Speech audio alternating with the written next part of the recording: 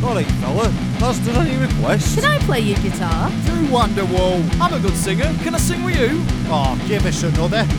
Come on, mate. One more song. One more song. One more song. One more song. One more song. One more song. One more song. One more song. One more song. One more song. One more song. One more song. One more song. One more song. One more song. One more song. One more song. Right, welcome to the One More Songcast. My name's Luke. And I'm Lee.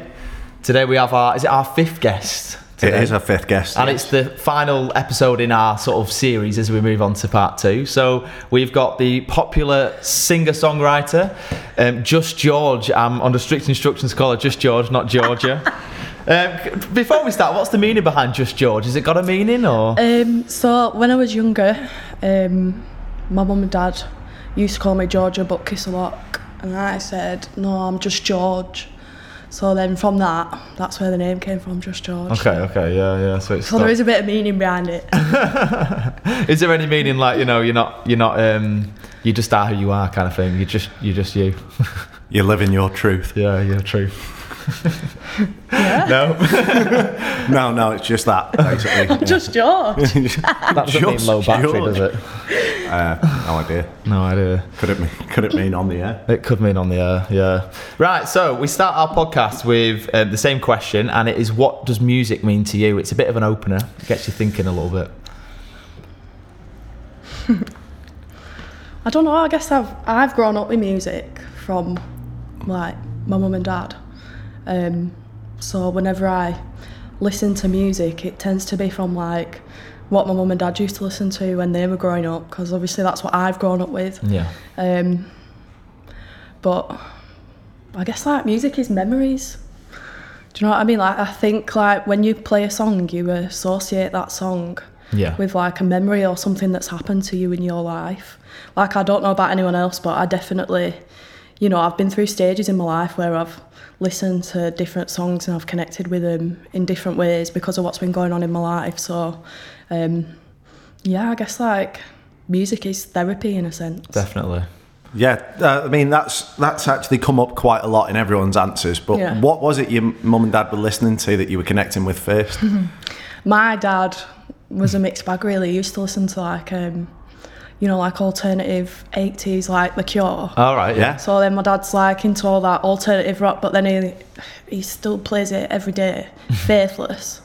Right. Like Insomnia. And if we ever have like a do at home or we're just having a few drinks, there's no doubt my dad will be going round garden to Insomnia with his little Bluetooth speaker. Is that I Can't Get No Sleep? Is that yeah. But what my dad used to do was he used to drop me off at school in front of everyone in his car with Faithless blasting, and when I was in like year 9 I thought it was really embarrassing, and I was like, stop playing that music, and I'd get out and I'd be so embarrassed. But now I'm like, I love these tunes. You're pogoing around the garden with your dad as well. But my mum likes she's into all like the 90s acid house and all that sort of stuff. And that's interesting. I wouldn't have put Donna in that bracket, to be fair. No. But they like all sorts like that beautiful South and stuff, because that's their era. So yeah. But then also my dad, he's grown up listening to like, I'm going to tell you my dad's age now, and he'll probably have a go at me, but like my dad's granddad, who he was brought up by, was during the war, so he likes all that sort of music as well. So that's where my influences come from music as well. Cool. I noticed you'd done a bit of a promo video on your YouTube channel, and you'd said that you basically started off with like loads of sports, playing tennis and football, but you weren't really that into it. I saw you mention Team Theme as well. I used to go to Team Theme. Did you have Team Theme in your area? No. I think it was more just a Chorley thing, weren't it, really? I didn't play any football. You didn't? No, I just did cartwheels around the pitch. Yeah, so I saw you had singing lessons at about 12, and then you stopped. What was the reason for that then? How did that happen? I just went into it. Yeah. I don't know, it just weren't my vibe at the time. It weren't what I wanted to do. When I was at school, that's when I were having singing lessons originally. I wanted to be a dancer. I was doing dancing. I went to dance classes like every night of the week. I were in a formation team. And I was like, I want to be a dance teacher. I wanted to teach in a school. Okay. And then I only sort of got into singing sort of like towards the end of my high school years. And then it was, I don't know, I still wanted to be a dance teacher because I went and did a dance teaching degree at uni. So that was what I was going to do. Right, okay. In a secondary school. I am actually a dance teacher though. I've got my own dance school that I run on a Saturday and a Wednesday, so I do still do that. Right, so it was more dance that was your first passion then? Yeah, absolutely. I've danced since I was about 3. I did ballet, tap, modern. Okay. I went on to do all sorts of stuff. Oh, that's interesting, yeah. So when you've had your singing lessons, what sort of thing were you actually wanting to sing when you went back to it later on?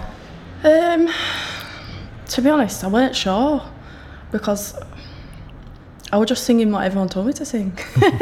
What the teachers like? Yeah, I didn't really think I was going to be doing what we're doing now. I was singing at the song rooms, which is over there.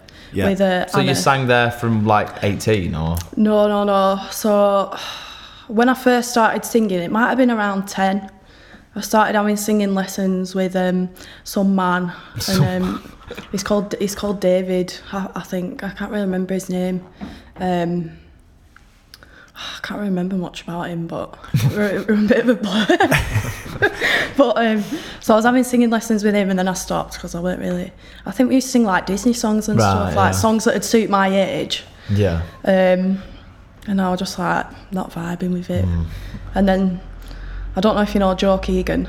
I haven't heard of the name actually. He's an Irish dancer, family friend, and me and my mum and dad went and seen Joe singing, and we was like, oh my god, he's amazing. And my mum went up to his dad Mike and was like, who's taught your son how to sing? And then that's how we got into the song rooms. And my mum and dad have always like pushed me to do all these things. So without my mum and dad saying you go and doing singing lessons, I probably won't be doing what I'm doing today. So yeah, it was more of a case of just try everything and basically see what you like kind of thing. Yeah, that's cool. Yeah, it's kind of the good way to do it, I think, as a parent. Yeah, I think really? Just give your kids the opportunity to do everything, like you say. Yeah. And then you'll find what you like. So when you went back to it, then you said there was no intent. When did you start to think, okay, this actually might be something I want to do?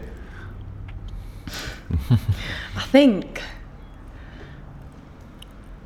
Do you know what? I can't remember, but I do think my mum and dad might have gone, you're actually... I think my mum and dad, they used to do showcases at the song rooms. And like you had to get up on stage and sing your own song. And my mum and dad, they'd not really heard me sing properly. And they was like, oh God, what's she going to be like? And they was like, oh my God, you're actually all right. So from then, they was like, we think you should, keep singing. But my voice when I first started singing is completely different to what it is now, because it just improves as the years go on. But have you ever looked back at videos of when you very first started and thought, I did it the other day, I looked back at like a video from about 6 years ago and I was like, oh my God, what the hell was I doing? Like you try and sound like who you like at the time. I think it was George Ezra for me. And I was like, homegrown, so obviously, I saw on the promo videos, you'd said that one of your very first lessons, your mum and dad was stood outside the window listening to you, and they were like, oh, not sure about this, but yeah. Yeah, they were. So what did Anna do? What were Anna's singing lessons like to keep you interested in that? Because obviously you said you weren't feeling the vibe, you were doing Disney songs. What was she getting you to do differently, would you say? I guess I could sort of feel the improvement week on week, whereas before I just sort of felt like I was just singing songs, whereas I think Anna actually teaches you how to use your voice properly, because obviously it's a muscle. And they give you like sort of like, what do you call it, not the terminology, but techniques. Like techniques behind like what it is that you're doing and how to actually utilise your voice. Bit of the science. Yeah, which I think is really useful, because I didn't even know that your voice was a muscle. No, I wouldn't have known before I started singing. Oh, okay. Yeah, I think that's what I learned as well, because I went with like a classical teacher. It was just simply exercises, not even working on songs or anything. And then like you say, yawning into stuff and all that, it definitely did open my eyes a bit as well. So So you said then that you went from basically having these lessons to just one day deciding that you're going to do Chorley Live. Is that right? So was that your first gig in front of people? Yeah. Yeah. And so I don't know why. So what was the thought process behind that then? I just threw myself into it. Yeah. I was like, they put a post out. I must have seen it on Facebook, and they were like, "Oh, apply for this. You know, we're looking for artists." It weren't paid or anything, and I just thought, I'm going to do it. And that was that. And I went home and I said, "Mum, I'm going to do Chorley Live." And she went, "What?" I was like, "Yeah, I'm just going to do it. I'm going to put half an hour together and I'm going to go and sing." And I absolutely crapped my pants. I was shaking like a leaf. But yeah, and I just went and did it. I don't think I have much thought process behind those things. I just go, boom. That's probably not a bad thing. I just do them. Yeah. I always find that I put myself in really like stressful situations. But I think I like it. Yeah, you're almost I like being stressed and nervous and anxious, and it's the afterwards, isn't it, where you've actually done that. And Yeah. You're like, Yeah. come on. the pride. I mean, what sort of songs were in your first set? I was just about to ask that. I still actually sing some of them now. Okay. I think my opening song was "Kiss Me." that Oh one. yeah. I did Classic. an Avicii song called "Addicted to You." Riptide, which I still sing now sometimes. Oh, I think I did "Sweet Dreams" and "Eurasia," Yeah. and I did one of my own songs. Oh, so you'd already written a song before you'd even. Yeah, I had. Yeah. Was that on your guitar? Because I know you do Yeah. play a little bit of guitar, so you did it acoustic yeah. guitar and vocals as well. I did. When I first started, I thought, I looked at everyone on the circuit and I thought, they all play like guitars and it's acoustic, and I thought, that's what I want to do. But then I was like, maybe it's not, because of the sort of music that I was doing, because it's a little bit, it's really dancey. And I feel like, I'm not like saying that people who play guitars, it's not good or anything, I'm not saying that at all, but I feel like with a guitar, with certain styles of music, you lose some of the elements of, the track. Yeah. If it's not with a backing track, especially like dance music, because it's beat driven. Yeah. And I mean, you can recreate that with like a loop pedal or something, but it's just not the same. No, that makes sense. Yeah. With them genres particularly. So Chorley Live, then, how did it go? How did the actual gig go? Oh, it were amazing. Was it? Yeah. I did. I think it were in the Prince of Wales, not Cowling, the one in town. Right. Yeah. Yeah, it were amazing. And then I did. Do you know Critchley's? I'm not sure. Is that in Chorley? It's a food stall on the market. Right. It's outside. So I did out there. They had like a little stage. That were amazing. And then the day after, I went and did the Rose and Crown. So this is all within Chorley Live? Yeah. Yeah, right. For those who don't know what Chorley Live is, it's basically, they have them in most towns, don't they, where they basically, for the full weekend, you can basically go and sing in a sweet shop, can't you, on stalls, in pubs. They kind of, it's just one big music event for people. It's of all abilities as well, really, isn't it, and all experiences. And I think the difference is you get a different clientele to what you'd normally see in those pubs. Yeah. Anyway, so like we played Sam's Bar at Chorley Live last year, and we've been back twice, and it's just the people that were in there on Chorley Live are not in there now. Yeah, so you do get to. It's a strange one. But I got my first paid gig from doing the first Chorley Live, so that's how I got into the Rose and Crown. So it basically moved from you biting the bullet and going and doing that gig to then getting a paid gig. So I imagine that was pretty, what's the word I'm looking for? Confidence boosting, basically. Yeah, amazing. You've gone from not really performing in front of anybody to then getting a paid gig, so that's cool. Yeah. So go on. No, go on, you go. When did you switch to backing tracks? Was it after those first few gigs you realised that you probably needed something more, or was it? I played guitar for a while, so I did a mix of both. I think you do as well, don't you, Luke? I used to. I've actually just moved on to acoustic now. I kind of have a not an opposite opinion to you, but I get a little bit like, I'm a lad, I should really be because there's not many lads, is there, that actually sing to backing tracks? Well, there is, but you see most lads playing acoustic guitar, so I've been a little bit like forced to go the other way, if that makes sense. Yeah.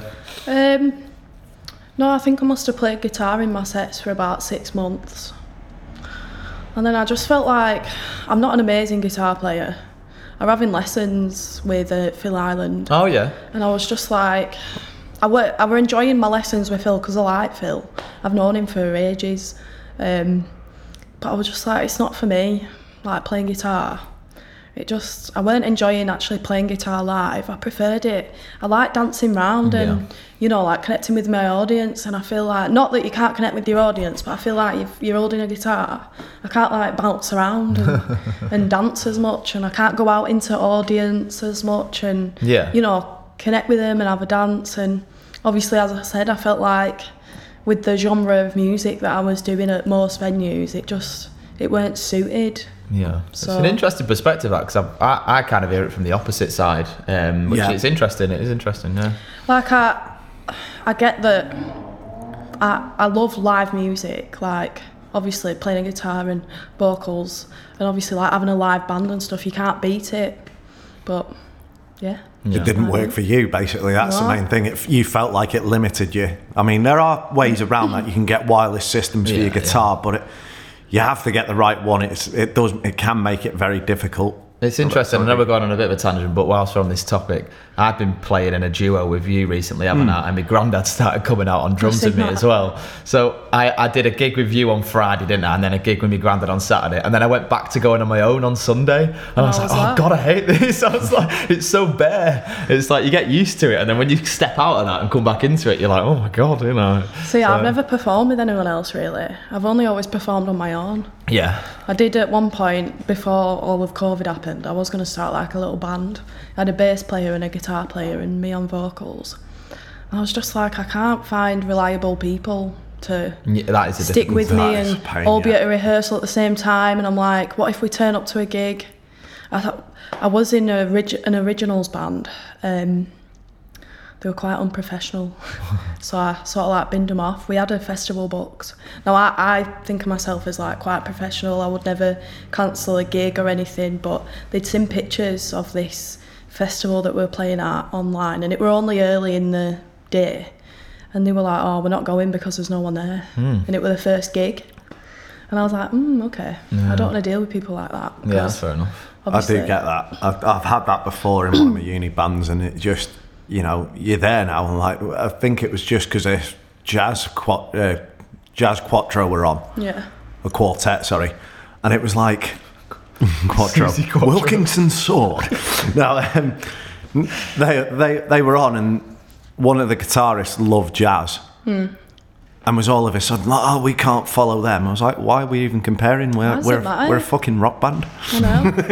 It is stupid how people just get to a gig and they think, oh, right, we're playing to no one. Like, it's somewhere to start, isn't it? I know. Definitely. I know. I think you get gigs like that. Like, oh God, I can have one gig one night on a Friday and it'd be absolutely rammed, and then comes to Saturday and there's 4 people there.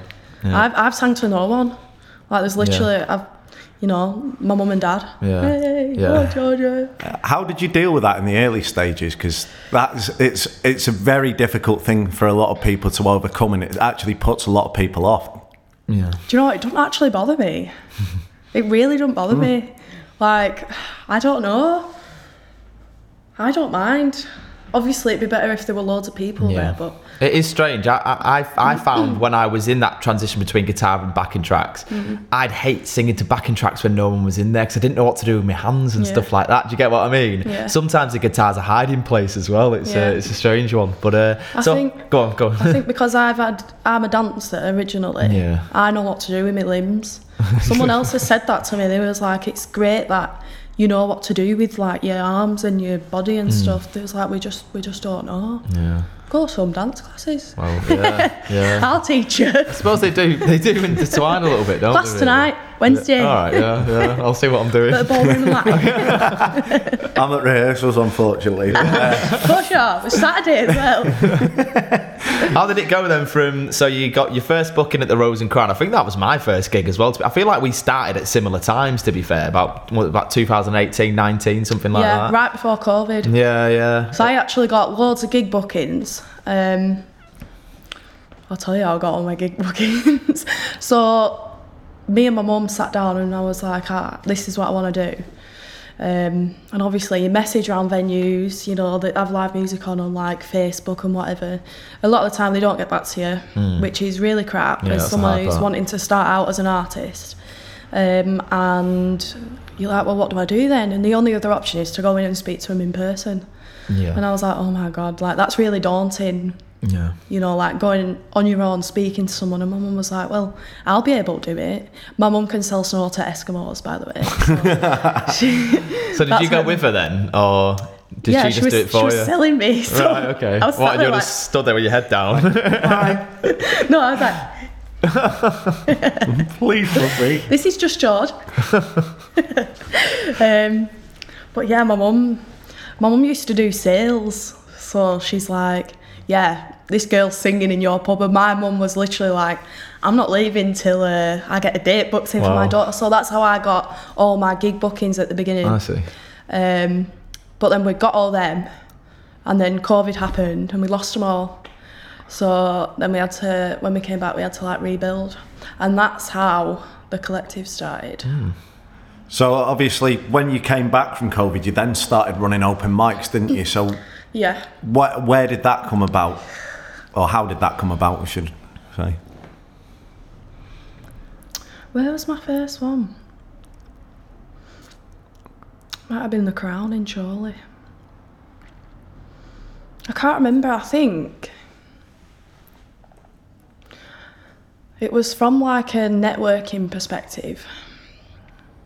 And obviously the flip side of it was as a singer you need work as well.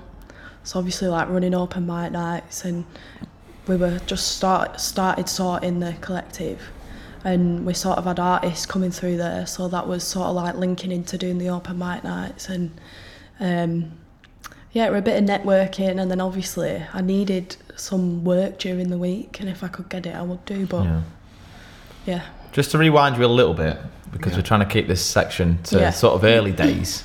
We want to go into your agency and everything. What you obviously got your gig at the Rose and Crown, that went well, you got paid for that, then you maybe got gigs off the back of that. What did you find your challenges were in the early days of gigging? Let me think back. Or was it all just plain sailing? I mean,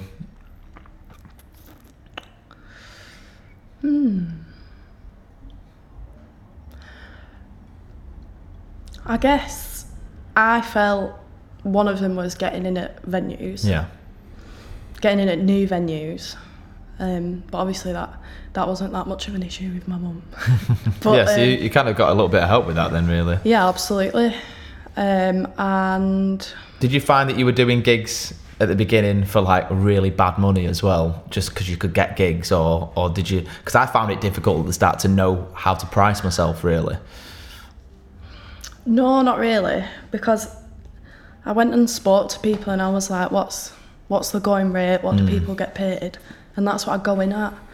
Yeah. I don't think anyone should pay any less for an artist. No, I agree. Like, I felt like it was a bit of a touchy subject, especially because I didn't know anybody in the music world. So I think you do when you're doing it on your own. Yeah. I think it's hard asking for money and asking for what you want, especially when you're doing it on your own. It's not as bad when you've got someone doing it for you. Yeah. Because they're like, this is what you're getting paid. Do you know what I mean? And that's how it is, because it's not you. It's not going, this is what I want. Like, I hate asking for money and stuff. Yeah. Like, I used to get, like at the end when you go and ask the venue for your money. Yeah. Here's my invoice. Yeah, literally. Yeah. It does get like that. I think a lot of people, like, you fall for it at the beginning. Like, oh, right, yeah, we'll do it for this price as an introductory fee, and like, well, actually no, you've seen videos of me, I've just shown you everything. Like, you think I'm good enough to play in your pub? Yeah. Why are you trying to get me on the cheap? Yeah. Like, I do find that everyone just wants everything for no money at all. Yeah.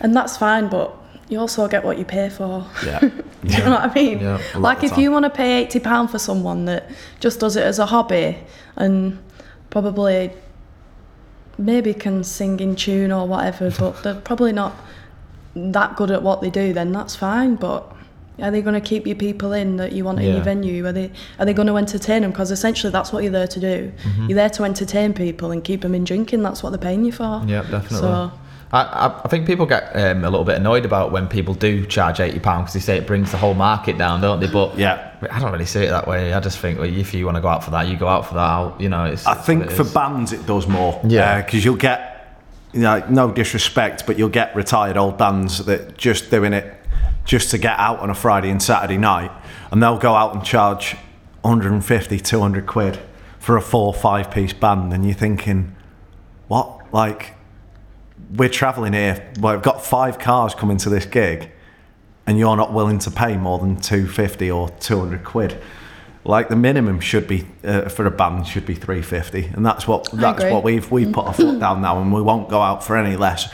The odd one where it's a plug in and play, we'll go out for less, but generally we won't go out for any less than 350 because of that issue. Yeah. But I think solo artists, it's really easy because they'll go, oh yeah, we've got a 200 quid budget, and you'll be like, right, fine then, I'll take the 200 quid. Because you fit in within their budget. Not necessarily do that, but depending where it is, obviously. But one thing that I've started saying now to venues is when they're like, what's your fee? I just go, what's your budget? Because then you're not going in at something that they don't want to pay. Yeah. So, yeah.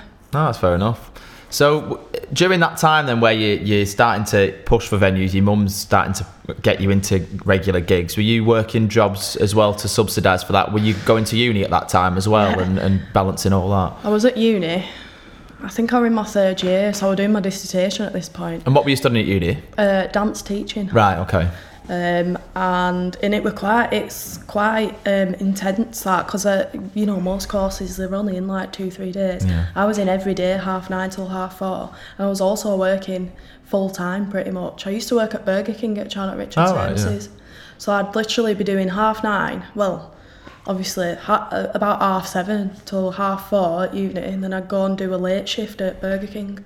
Same again next day, and then. Obviously, I was getting more gig bookings, so I ended my notice in at Burger King.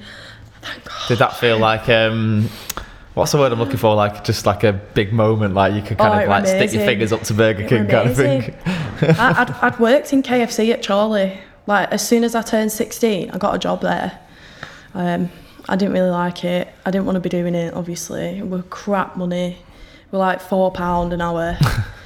And then obviously I went to Burger King, and then I started singing, and then it was just like such a big relief. But then there was sort of this pressure of, oh my God, I've quit my job. Obviously I've got like a car to pay for, and like other things that I had to pay for. And I was like, what if I don't get a gig now that I've quit my job? Mum was like, don't worry, I'm here. I will get you a gig. I was like, okay. Right, we're going to have to call it there. We've only got a couple of minutes left, so I hope you've enjoyed hearing about George's early part of her life, and we'll move into sort of a mid-career. Is that a thing? We'll see you shortly. Hi, how you doing? It's me, the daddy. Just wanted to take a moment out of the episode to promote a certain somebody today, a certain Stephanie Collette, that has been helping us out, getting us started with filming, with lighting, with a little bit of photography as well. So big shout out to Stephanie. You can find her in Chorley at her studio. It's above the Blue Light Cafe, I believe it is. She does web design, photography, she does filming as well. She does all sorts of things in that sector. And we'd really like to promote her. So her details are going to be in the link in the description below. So you can check her out if you want anything that's music related or even just family shoots she can do as well for you. So a whole range of things, and she's really good. We can vouch for that as well. So go check her out. Back to the episode. I'll see you later. Right, welcome back to part 2 of the Just George episode. I'm getting more used to it now. So we've talked about your early experiences with music and sort of how you got into gigging, basically just threw yourself into it. What were your challenges? We've talked about your early challenges, but what was it like getting used to like equipment and sound and that kind of thing? Because that was one of my struggles in the early days, and I had to get a bit of help with you from that as well. Was that tough? Oh, I've definitely had issues with sound. My first system that I got was like an all-in-one PA system. Is it Behringer? Yeah. Is that how you say it? Yeah. Behringer. And it were just like 2 speakers that only connected to the PA. And Like, I just found it weren't loud enough. It was all right for an acoustic guitar, but for backing tracks, it just, for some reason, it just weren't loud enough for the venues that I was doing. I couldn't get my sound right. I didn't really know much about levels. I didn't even know what reverb was. Right. There was no effects on my voice. And then it wasn't until someone came and listened to me and was like, you sound all right, but you could sound a lot better. And then they sort of like taught me a lot about sound. And I got a new system. I've got 2 altos now. Oh, yeah. Which I love. They're great for singing. Yeah, definitely. But you do get a lot of people that have different opinions. Yeah, there's a lot going out using them. Yeah, there's a lot of contradictory advice with sound and tech and that, isn't there? And that's quite tricky definitely. Sometimes. We're getting a lot of feedback and stuff like that. That's what I struggle with. I bought a new sound system, turned up to this venue, and it was like boom, boom. When I was like, everyone was clearing out the pub, and I'm like, oh my god, what do I do? Well, I weren't getting feedback. It was just sort of like cutting out. It was cutting out on my original speakers because it was clipping. So if my voice was too loud, which it needed to be because you couldn't hear it over the music, it had then cut out the sound, and I was like, I couldn't work out why that was happening. I couldn't really turn it down because it wouldn't have been loud enough. Yeah. But yeah, I mean, these altos that I've had, I've blown them. I blew one speaker. I was outside at a gig at the Wishing Well in Lostock Hall, and I didn't have a monitor, and I was like, obviously you can't hear in front of the speakers because you're behind them. And I was like, I didn't think it was loud enough, so I kept turning it up. And then I would do my dance music, which was really bassy. And then I was like, oh, that sounds strange. And then I got home and it had blown. I know. So now I've got a spare speaker because that. But actually, I'm a lot better with sound now. Yeah. A lot better than I was. But just because someone showed me. Yeah. I'd be happy to help. I wouldn't help someone with sound. I'd probably tell them to go to someone else because I don't really know a lot. But you know what you need to do for your thing. Yeah, that makes sense. Yeah, I've had to learn sort of through trying and testing bits really. I've like watched other people when they're doing sound. I just go to the desk quickly and just see what settings they've got on my mic or whatever. But I find that it does just change from venue to venue. So you think, oh yeah, I've cracked it now. You do 3 or 4 venues on the run, they're good. Next thing, particularly with the band, next thing with getting the levels up, it's all sounding good. Chris in the band starts singing, and all of a sudden he stops singing, then we get this. Oh, for fuck's sake. I think every venue is different though. Yeah. Like, the sound in every venue is going to be different because they're a different shape.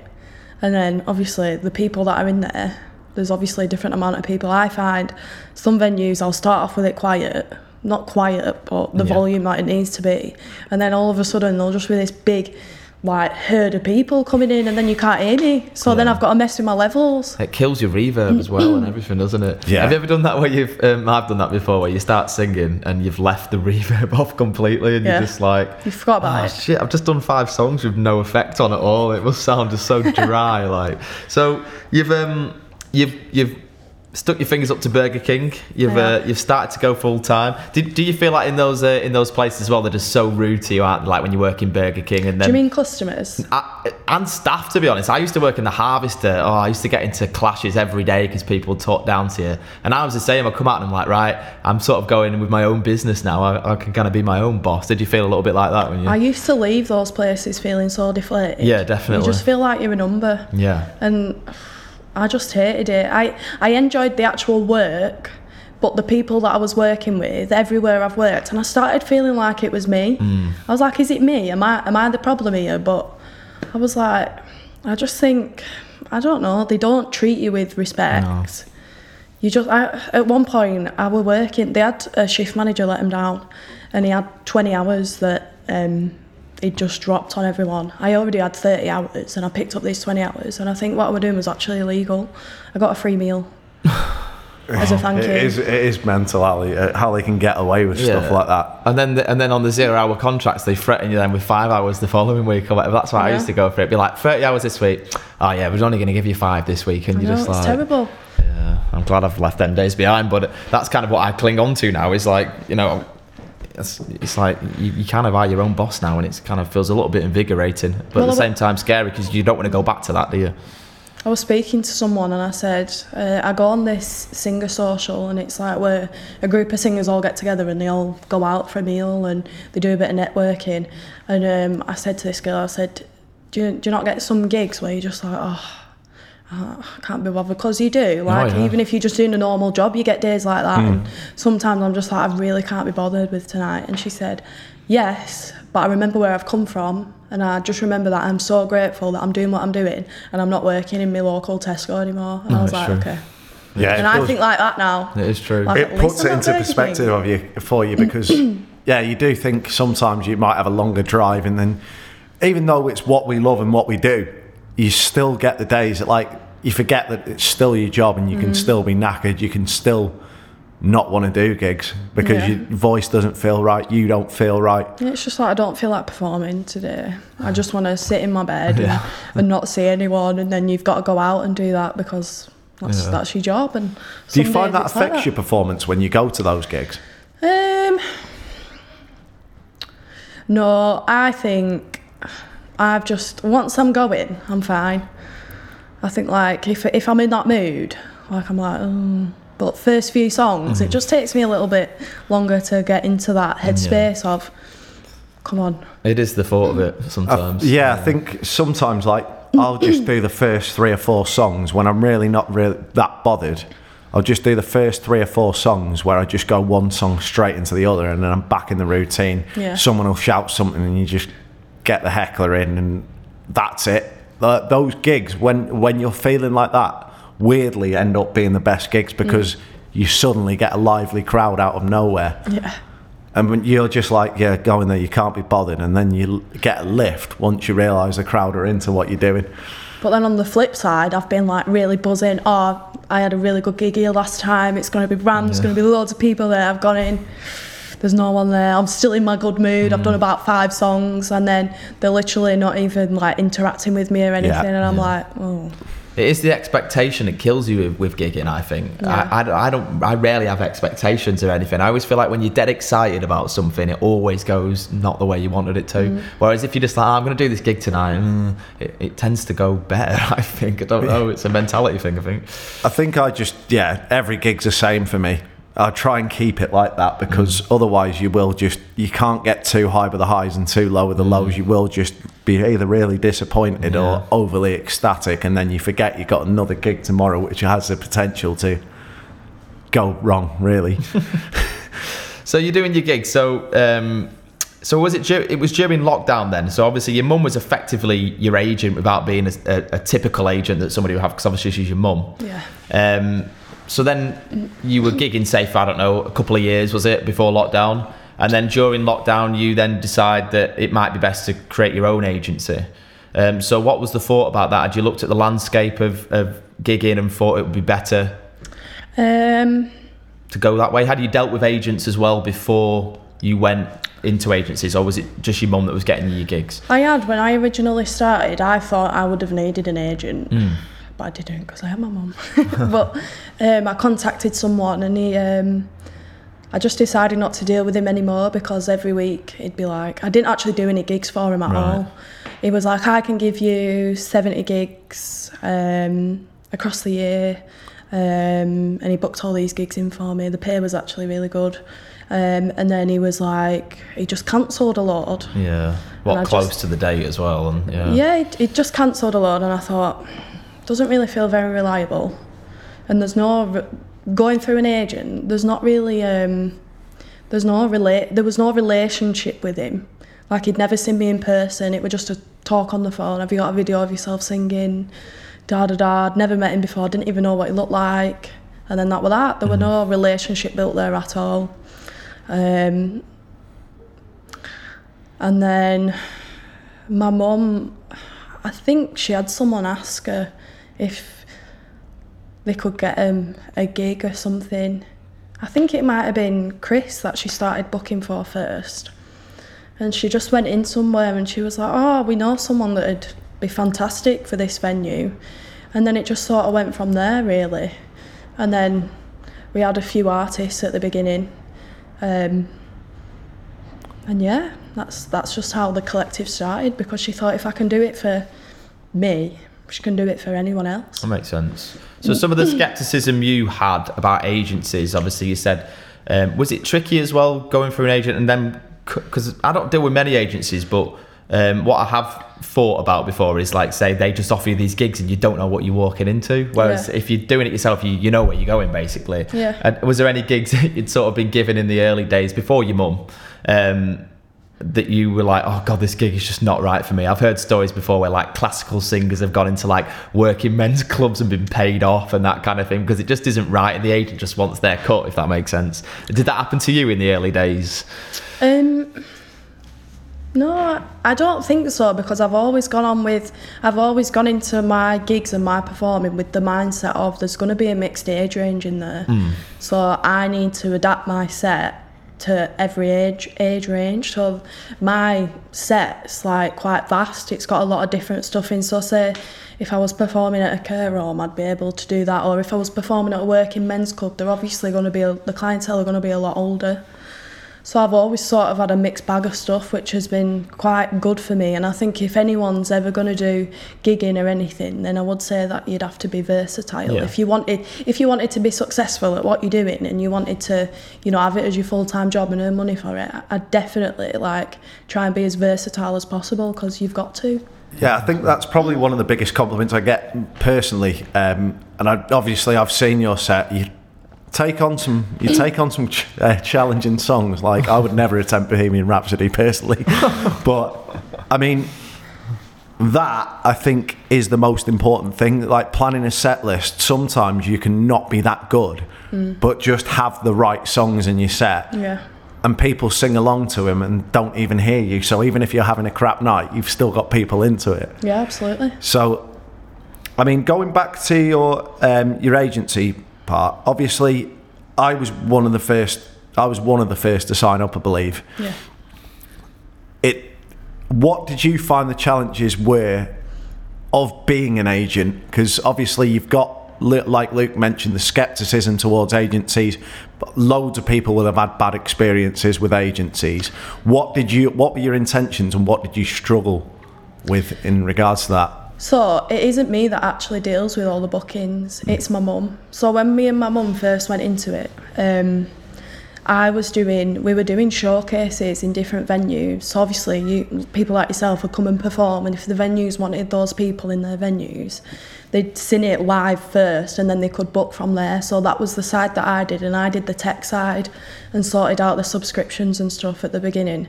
And my mum was doing all the bookings for everyone, because if two people are doing that, it's a lot harder because we don't know where each other are up to, and with having so many people. So from my perspective, seeing what my mum goes through as an agent, it's really stressful. So obviously, I think as a performer using an agent, you only see one side of it. You see, oh, they've booked me a gig, that's it, I go and do it and I get paid. But what other people don't see is all the cancellations behind it. Like if someone cancels, say on a Saturday night, that's then on my mum. Or, you know, if someone's ill or if something goes wrong, they ring up my mum, someone's not turned up, or someone's been double booked, or this or that. And then, you know, you've got to spend hours then sorting, you know, something else out and sorting everyone out and making sure everyone's like happy with the service that they've got. And I think the other thing is artists going behind your back as an agent, and it wasn't something that we thought would ever happen, but it does, and it happens all the time, and it's always the people that you trust the most. Right.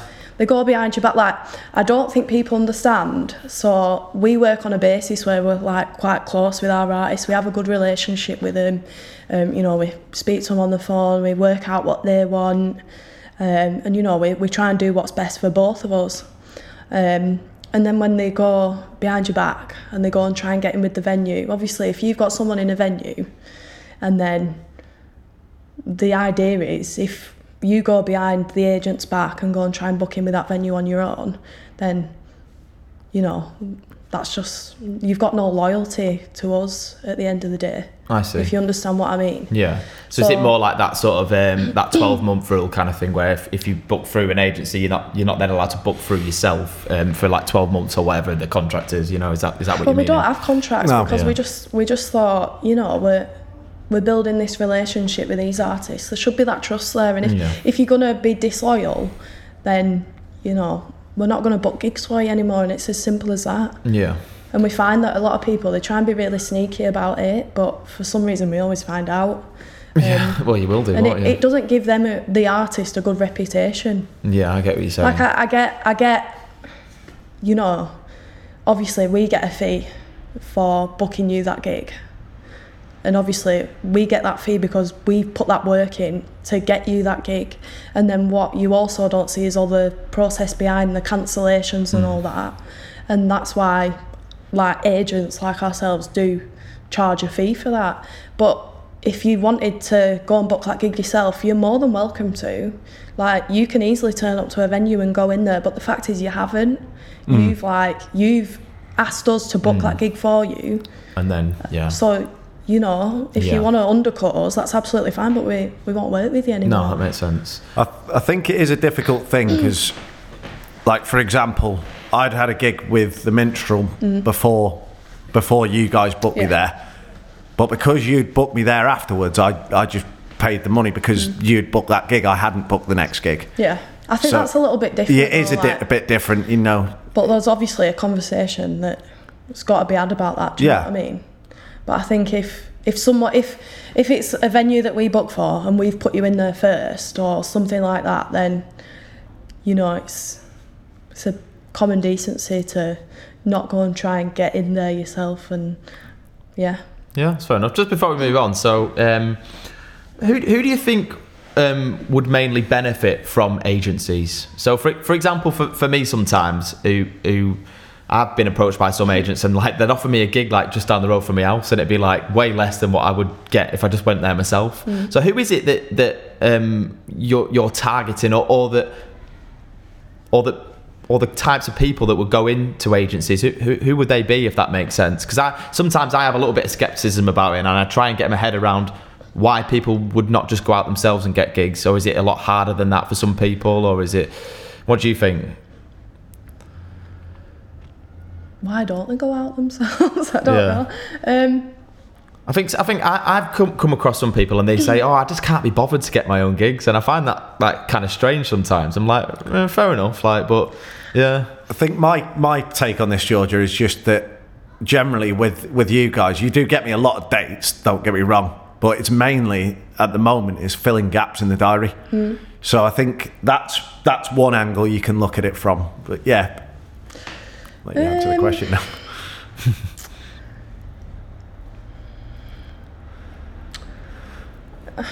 I don't know how to answer that. I guess, for me, at this stage, if I was going to an agent, I would be doing it because I'd want to get in different places that I'm already in. Yeah. And see what another agent could offer me, if that makes sense. Yeah. Maybe somewhere you don't regularly gig or like a different area. But I guess, like... people, maybe they don't have time to go out and get their own gigs, but if it's your job, then that's part of it and that's what you should be doing. But I guess again, some people just haven't got the ability to walk in somewhere and, you know, get a gig at a venue. It is tricky. Like I've tried it myself, and that's why me and my mum have done it together, because I went in a few venues when I first started. I actually went round Chorley and I must have gone in 3, and I tried getting a gig there on my own and I didn't get it. And my mum was like, once you've been in one, she said it's really hard to go in again and try and get a gig because you've already been in and you've set that. And she was like, I'll be able to do it, and she was. So I don't know. I suppose if you went in again, you would feel like you're nagging him. Do you know what I mean? I try and message a venue once and I won't message him again for another couple of months. Yeah. And then I'll just send a message, hi, sorry, I'm just rebooking the next load of dates. Have you checked the dates? These are the ones I've got left. Yeah. Generally, the second time I do get it. But if you don't leave that gap, you can seem a bit needy and desperate, and then that sends a red flag to the venue. So I do get what your mum's saying there. Please. I do know people that do like message venues every day, because I've heard back from a venue saying, oh my god, this person keeps messaging me every day, and it's really annoying. Don't do that. Yeah.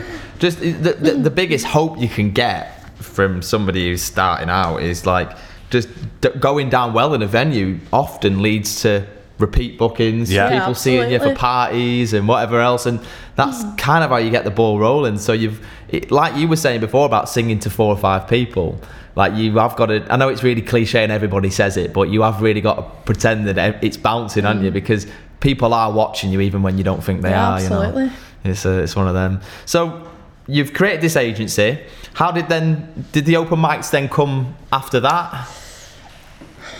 I can't remember. So you're obviously building networks at this time as well. Yeah, I think we were about the same time that I were doing the open mics. I think we actually had people coming to the open mics, and my mum was obviously coming down, and we were being like, oh, they're actually really good.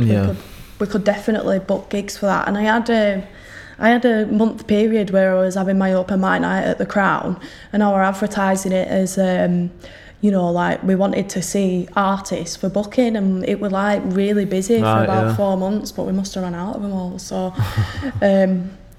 that works well for everybody then, doesn't it? It's kind of seems like it's all run smoothly or merged together sort of thing, really. Yeah, because open mics, you can just go to some and then nothing comes of it. Because I've sometimes gone to open mics to try out new areas, or like now generally try them to. I've never had a gig from an open mic. I think, I've had a few from yours, to be fair. Oh, from that? I think I've had possibly two, like really 2 venues where I've ended up getting a gig after the open mic. Yeah. But that was it.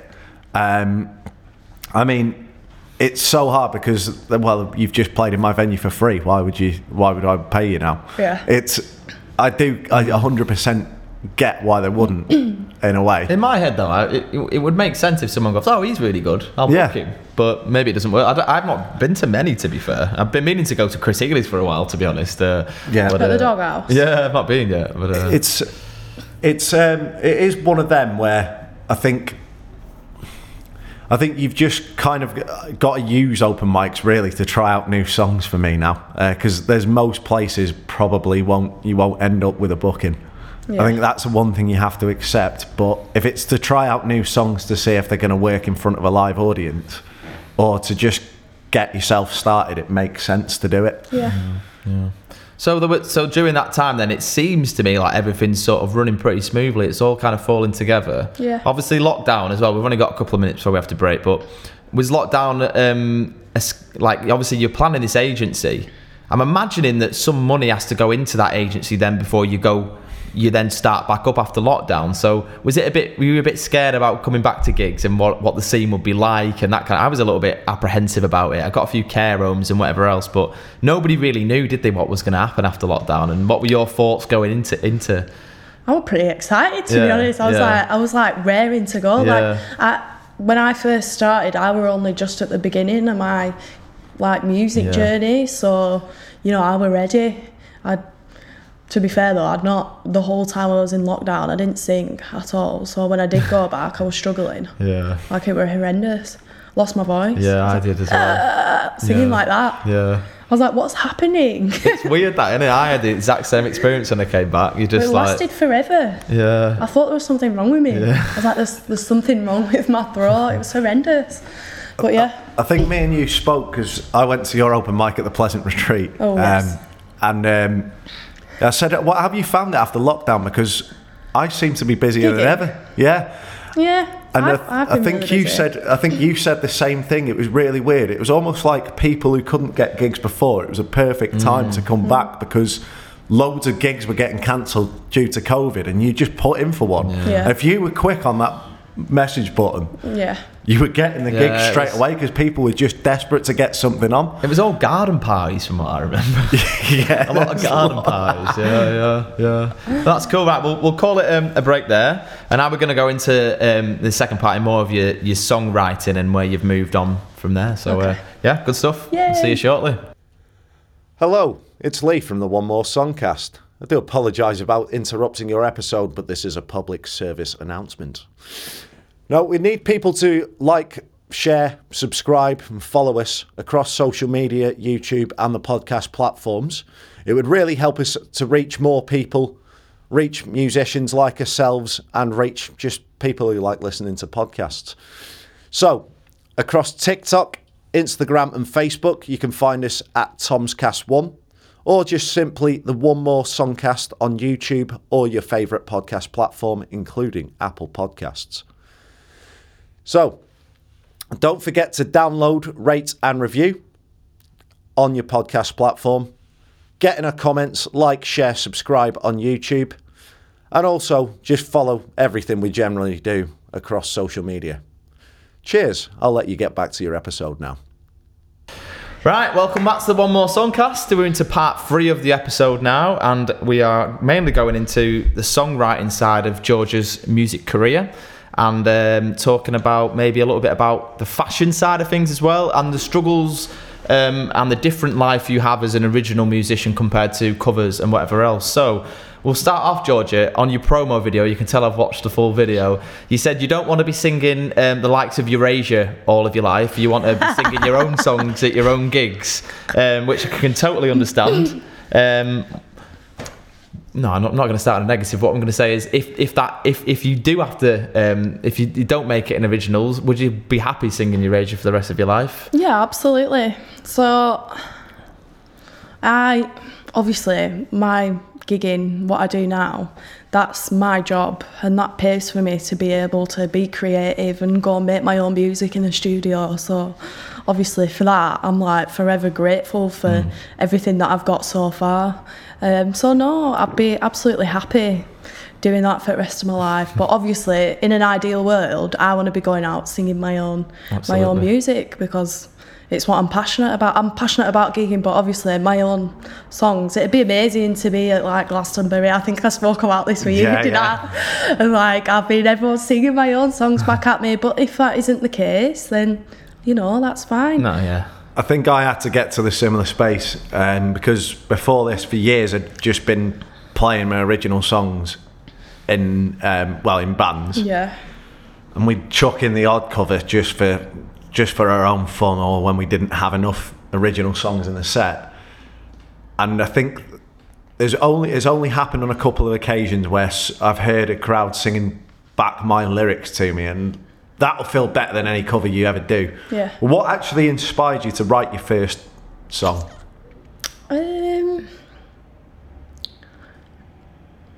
I was going through something at the time, in a relationship with someone actually, and I was just like, I've got to write about this, and I just started writing, and then obviously like that was my first song. I didn't actually think anything of it. I didn't think, oh, this is a great song, but I went and showed it to someone. I actually performed it at an open mic night, and someone was crying, and I was like, oh, it's all right then, isn't it? And then from there, I've kept writing. I think, like, for me, it's sort of like a release. Like, say if something's bothering me, I will feel, like, compelled to write about it. Yeah.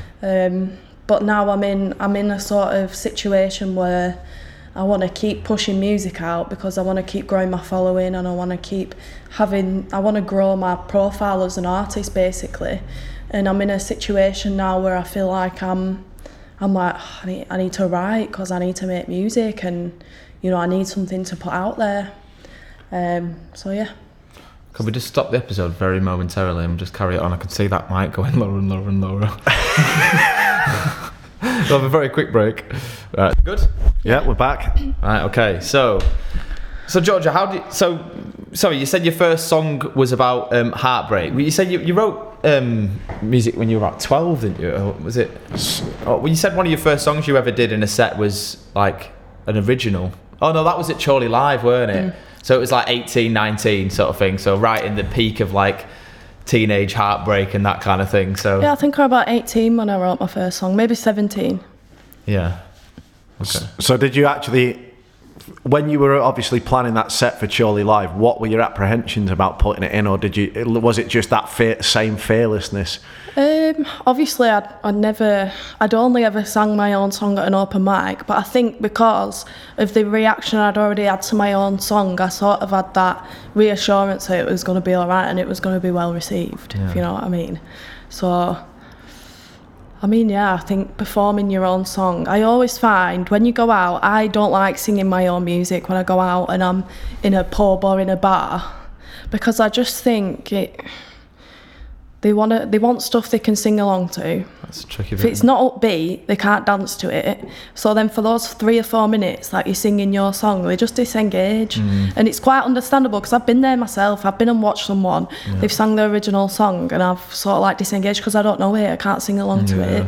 That is the tricky part, isn't it? It's definitely tricky. I think I have chucked a couple in every now and then, and it's just a case of reading the crowd. If you can see that they're actively listening, and then you say, do you know what, I'm going to do one of my own original ones, is that all right with everyone? Like, you see their ears perk up and go, oh yeah, go on then. They almost want to find out what you're about. I do also think if you've got everyone up dancing, I get a bit worried. Like, everyone's up dancing and I've got like some quite upbeat songs, and then I'll be like, right, I'm going to do one of my own, and I'm like, oh my god, what if they all walk off and leave? They don't know it. Yeah. Like, I've had dance, tunes that I think everyone knows, which I know they do, like Castles in the Sky. I was performing at a pub once and she stood there and she went, I don't know this. And I was like, you don't know Castles in the Sky? Yeah. And she walked off because she didn't know the song. Yeah, that all happens all the time, doesn't it? And that's we'll get onto this, but that's why the cover scene, you're very much in a box, aren't you? Yeah, absolutely. These are the songs that I can maybe go outside that a little bit, but anything that is remotely outside the box, it's like you get pushback on it, don't you, all the time? So it is tough for an original song as well. So how do you find it then? So you've sort of been writing since you were 19. Obviously, you don't particularly, you say you play guitar a little bit, but you maybe don't mess with instruments as much. So is it all lyric based? Is that how it all comes to you, like when you write a song? So obviously when I first started writing my own songs, I was using the guitar to sort of like create a song.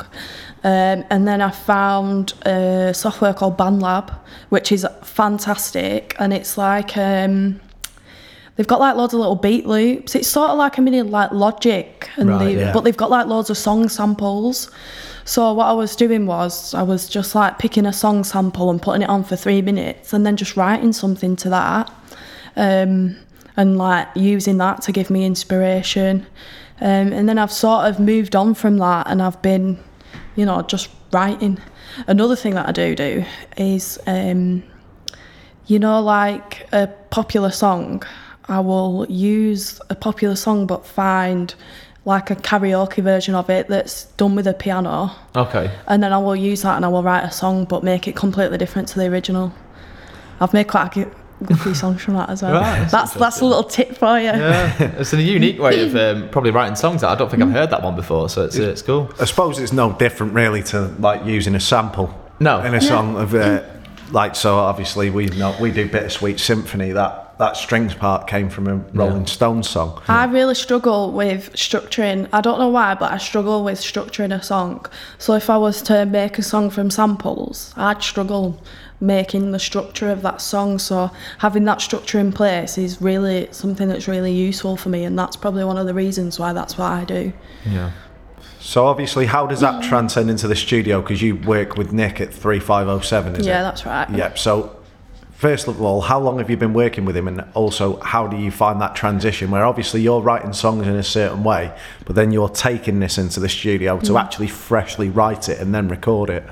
So I actually met Nick the first time because I was recording some vocals on a track called Is This Love, which isn't out yet.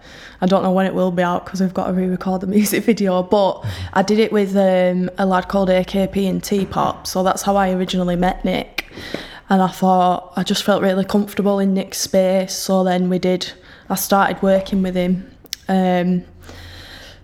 But Nick's great. Like, I just go in with an idea. It could be like nothing. I could just have like a little verse or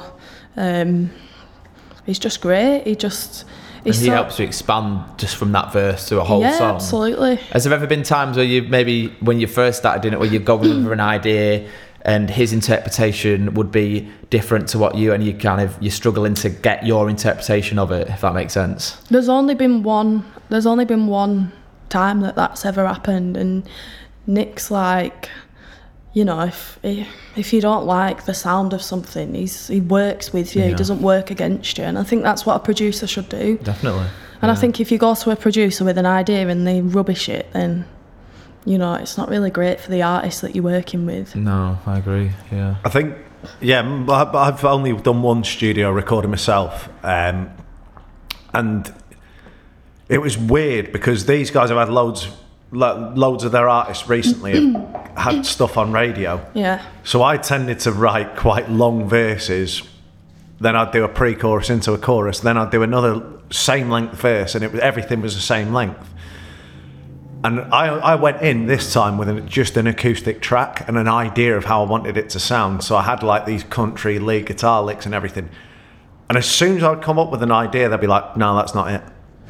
And it was like, wow, and oh yeah, we're just going to need to chop a bit out of that. Now, at first, you're a bit apprehensive about that because you've been working on that song for a year. They've heard it once and automatically gone, yeah, that needs to go. Well, don't get me wrong, like, that happens when I work with it. I mean, it's not like abrupt and he's like, oh, that doesn't work. It's sort of like an agreement that we come to together. Obviously, like, it's my music at the end of the day, so, you know, it's got to sit well with me. Yeah. But I've worked with other producers as well, so I've worked with a lad called Sam Cleary, and that were just completely different. I went in, and we didn't have any idea of what we were going to do. It was just sort of like working on a collaboration basis, and we just went in and he was like, what key do you sing in? I was like, I don't know, any. And then we just went from there and we made this like really cool track. So yeah, I think it depends on the person that you're working with and sort of like how they want to work. Yeah. Obviously we had this chat. How is one thing you've said about your songwriting changing. How have you found the process of releasing music? Because we've had a chat before off air. It's one of the hardest things in the world to get your music in front of people and get them into it.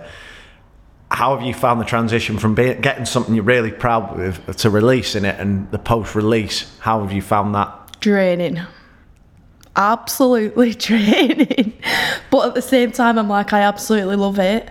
So, obviously, everyone in music has got their opinions, and I think if you're gonna go and do this and go and release your own music, you've got to be open to having people throw opinions at you. I've had people say you're not good enough, and I've had to like take that and just like be like, okay, like you've got to choose which opinions you're gonna take on as like constructive criticism and which ones you're just gonna go, no, I'm not listening to that because it doesn't benefit me and it's not. So is this social media or is this like radio play? Is it from all aspects? If that makes sense. If you're, I'm guessing you put, because I've not really been in that world yet. Do you put your songs forward to say radios and websites and that kind of thing, and you get pushback from that sometimes as well? Yeah, I mean, at the beginning when I was releasing my tracks, I were emailing loads of record labels and everything, and I was finding that they never get back to you, which is fine because they've probably got loads of people messaging them. And I've sort of decided now that I kind of want to do it a bit more independently. So I've got quite a bit of a following on TikTok now, and they're all like really quite supportive of me and what I do, because I've been going on TikTok live. So them guys, you know, they're like really supportive of my music, and I've built like this little community. And I've lost what I was saying. We'll take a quick break there because I can see the camera flashing. So we'll replace the battery and then we'll move into that social media side of it. Okay. Ladies and gentlemen, our first 5 party. I know, yeah, literally. Okay. So, Georgia, we've spoke about how you are, at the minute, well, you've been writing your songs and you've been going into the studio and putting stuff together. So what's then that experience from like we say, going from writing the music to then putting it out to people. I noticed for your song, was it Stronger, that you'd had like a full event for it at the Talbot. And I've not really seen much like that before. So can you talk us through like how that went about? Obviously, you've got the agency to work with and your mum to work with. It looked like quite a good event you were there as well, weren't you? Yeah, support. So how did that go down then? So it was for the release of your... it's not your first single, is it? Your second officially, sort of like on Spotify and that kind of thing? No, but I felt like I was sort of starting a new journey with my music because I'd started working with Nick. Because I'd worked with a couple of producers before that. So obviously, I don't know, I think like when you release music, you get a bit down about it because when you release it, it's like, oh... You know, like you've put all this work into marketing this song and you've been all over socials, and then it comes to release day and you've had like 10 streams and it's like, And then I was like, well, I'm going to start making a really big thing of this and I'm just going to really go for it. And if no one's listening, well, there is people listening, but, you know, I'm not obviously getting like tens of thousands of streams. Like, that's all right. I think with music, it's a work in progress. But I think you've just got to keep going. So... yeah, I mean, I wanted to do like a big release party. I just started having my own merch and stuff, so I had like a little merch store. Obviously, I'd Defined by performing for me as well as my warm-up act, which was fantastic. What was the expectation like versus the actual reality? Because obviously you were quite new to that whole release sort of process. Yeah. Were you expecting to release the song and it thing, or were you surprised when it didn't maybe get as many listens as you wanted it to? What was your expectation versus the reality of what happened or what happens generally? It's not just you, is it? It's the oversaturated market of original music, you know. Well, I'm always like, oh, this is going to be a big one. Yeah. Release day, there's going to be streams flowing in. Do you know what I mean? And it's just never like that. No. And I think on that day of the release party, I was thinking, there's going to be no one here. I'm absolutely dreading it. And it's like a really daunting feeling because you don't want to feel like, what's the point? Do you know what I mean? You want to feel like it's, you know, you want to feel like people are listening. You want people to listen to your music, but getting people to listen to your music is really hard. Yeah. And there is handbooks and guidebooks saying this is how to do the music industry, but I think everyone's experience of the music industry is very different. Yeah. So, you know, and I think a lot of it's ego driven. So you get people that are like, you know, that have been doing it years and they're like, this is what you need to do and this. But I think everyone's journey to that spot's different. Yeah. And go on. I completely agree with you because when I first started recording and writing my own music, again after a long time, and went into the actual releasing process, I recorded with a mate in Warrington who had 40,000 plays on his original song with his old band. Good. Now he'd actually started to make a few quid off that, not a great deal, probably about 30 or 40 quid, but compared to what I've ever made off original music, that seems brilliant, to be honest. Get some fuel with that. Yeah, exactly. Yeah, I can get half a tank of fuel. Cheers, mate. But I saw a flood of bands coming out of Warrington who were getting like 2,000 plays in the first day and all this sort of thing. I'm thinking, oh, this is what it's going to be like for me. First day, 50 plays, and like you know for a fact the bank hasn't even opened for you. I think that's one of the hard things about social media as well, because, you know, I see people posting all the time like, oh, thank you so much, I got 10,000 streams, it's amazing, it's an independent release, and I'm like, why is that not happening for me? Yeah.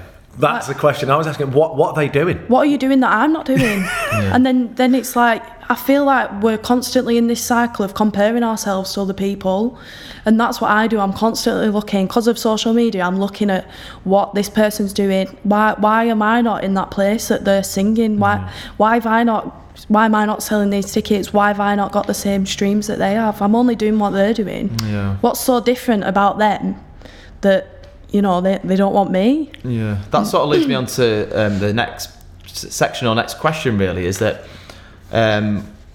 with you being quite a bit younger than us, You've obviously been dropped into that social media world without. I remember before social media, and maybe you don't so much. Do you think a lot of people say of the advantages of social media with promoting their music? Obviously, it's so much more accessible than ever before. You're able to promote it as much as you want, basically.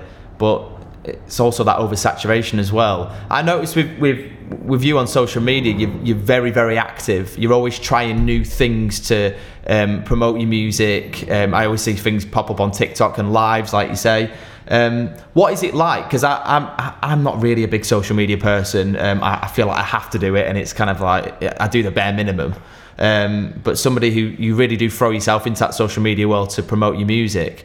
Do you find it tough? Do you enjoy the social media side of things? Do you enjoy creating new, like, funny videos? Like, you've got the one where you're walking down Chorley High Street. That's quite funny. Every week, then. Yeah. Do you enjoy looking for new ways to promote your music, or not so much? Yeah, I enjoy, like, the making of all, like, social media and stuff. But there's obviously, when it's out there, I feel like I'm constantly checking how many views has this got? Yeah. Like, and that's the not so nice side of it. I enjoy making it, and obviously I make stuff for my social media every day without fail.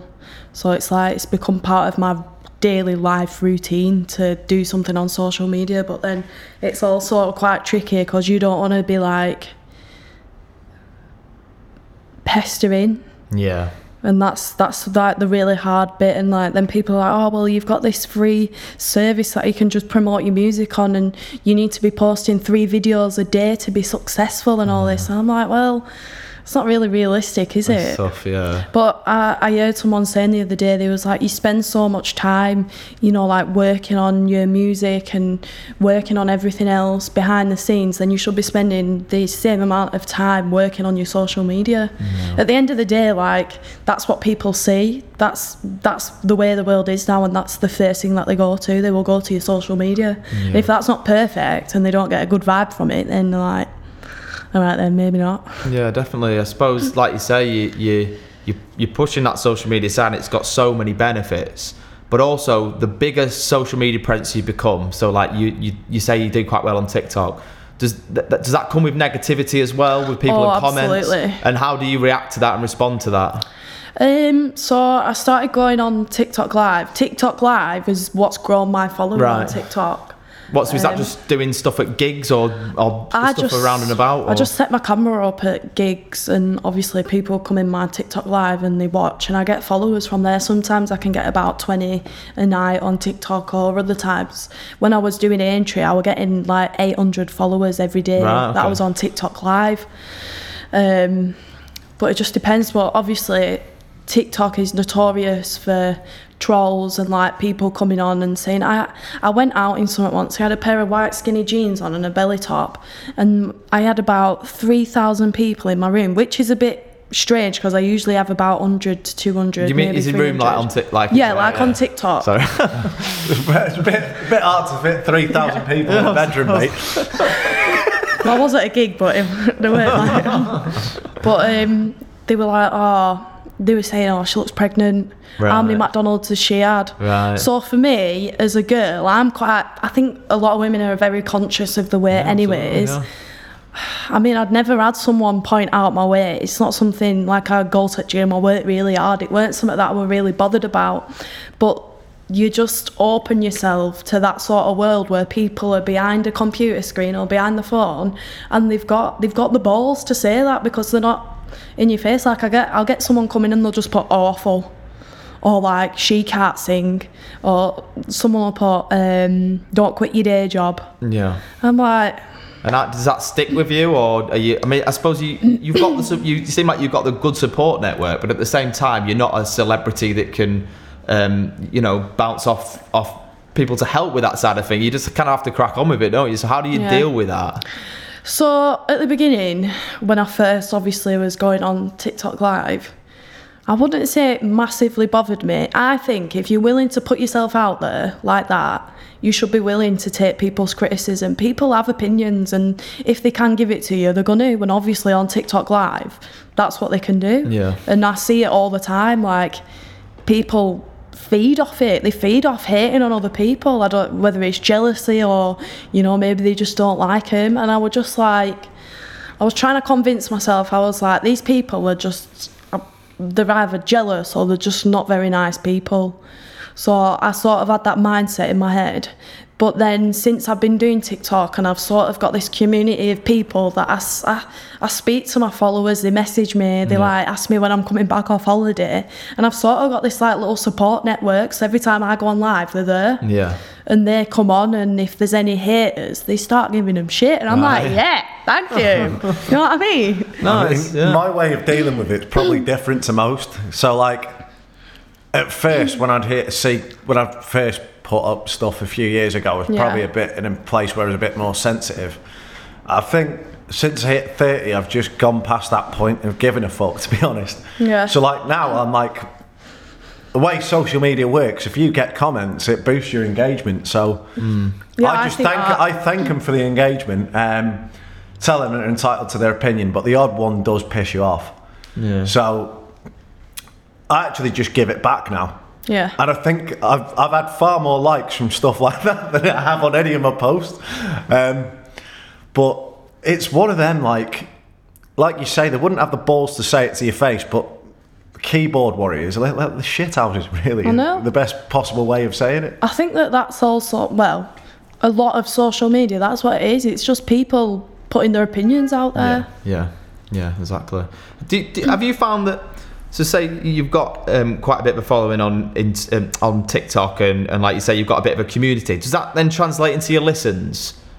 Yeah, it has done. So, I mean, they've not like skyrocketed or anything, but when I'm on my TikTok live, they're like, please will you sing my song? And I'm like, oh my God, they want me to sing my own song. Yeah. But then, you know, they're interacting with me because I've sort of like built a relationship with them where, you know, it's a bit more personal when I speak to him, and, you know, they're commenting on my stuff, and, you know, we're having those like conversations with followers. And yeah, I mean, my listens have gone up. I've got like people supporting me and sharing my stuff more, and I think from there, obviously I'm hoping that it's gonna grow and you know, I can do a bit more with my own music. And just to say, before you can do a TikTok live, you have to have 1,000 followers. All right. So George was obviously constantly on there, and it's like slowly, you just all of a sudden, I think there was one of your videos, and I noticed like before that you had like maybe 150, 200. Yeah. The next thing I saw, she had like 600 followers. Right, okay. So obviously the stuff was connecting. It was like, it's just weird when you suddenly think. But you can have all those followers and then you'll get hardly any views on your videos. Yeah. It's really strange. We have experienced this with the podcast as well, because obviously you start the podcast and it's a similar thing. You're like, oh, you know, people, and it does at the start, but we've had our struggles. We're not massive by any means. You know, we're trying to slowly grow over time. So I do understand it. I think the thing with me going into original music is like, I want to write music for myself, but I just can't be bothered with all that. But you have to be. So I have to ask myself, well, why do I want to write original music? Because I can't be bothered with all the social media stuff. I'm not obviously expecting to make it or anything like that. So have you ever thought to yourself, maybe I'll just write music for myself, or is it because you want to? And also, what is making it for you? Because making it can be different for everybody, you know. Well, I think for me, obviously, I love making music, but I think the enjoyment comes from people listening to it and relating to it and sharing that same experience that I've had when I wrote it. If you get what I mean. Makes sense, yeah. But I had someone say something the other day. Someone somewhere was having a bitch about me and said, oh, Georgia will never make it. And I was like, well, actually, I already have, because, you know, you don't need to be playing massive festivals and headlining big shows and, you know, going singing at a stadium and having all the people singing your songs back at you. You don't need 1,000 100,000 followers on social media or be signed to a record label. Like every time you go out, you're making small connections with people, and you might get a few followers here and there, and you know you're just slowly building your circle. And if you love what you're doing, then you've already made it. Yeah. Like I go out every weekend, and you know, I'm speaking to people, I'm creating relationships, forming relationships, you know, and I think that's really important, that I've already made it. Yeah, no, I agree. I think we all I mean? have with some degree. I think if you're doing something on your own terms, which we are at the minute, and most musicians sort of are, really, then that's better than having to turn up to your 0-hour contract job, innit? You know, I think you set the bar for yourself. Yeah. I think, like you said, I think Lee Jones said the other week about making it, and if you look at what you actually intended to do, you're playing music to a bunch of people every week. You've got to find a place where you're happy with whatever level you get. So if I've had a crack at this and it doesn't work out, would I be happy? You alluded to it earlier. I think I've given this a go. Whatever happens now, I've started the process. I've got it to a level where it's sustainable. What more can you want? And people are actually singing along to what you're playing, so it doesn't matter. It doesn't matter to me what I do now. But don't want to put too much doom and gloom on this, but I noticed on your promo video that you said that you're happy but you're never content. Yeah. So you're always like, and I'm the same. The goalposts always move, don't they? So originally it might have been, if I can go out and sing in front of people, that'd be it for me. But it never is it? Yeah. It always changes. So where do you want to get to next? Is basically what I'm asking. So something that I'm starting doing at the moment is I've said I want to be out singing my own songs. I want my own show. I want, you know, like being in a music venue and just having my songs and having an audience that are just there to see me sing my songs. So at the minute I'm looking for a DJ and some backing singers that can help me take my show to the next level. Obviously I'd love to be playing on some big stage. That'd be the dream, and I think that's the dream for most people that are doing what I'm doing and what you're doing. But yeah, I think that's the next steps. I'm a DJ as well. I've got my first event happening on Friday the 22nd of September, and it's an all-female DJ lineup. I always feel like in music there's not a lot of opportunity for women, especially in sort of like the festival circuit, you know, like Parklife or Creamfields. Like majority lineup, it's all men.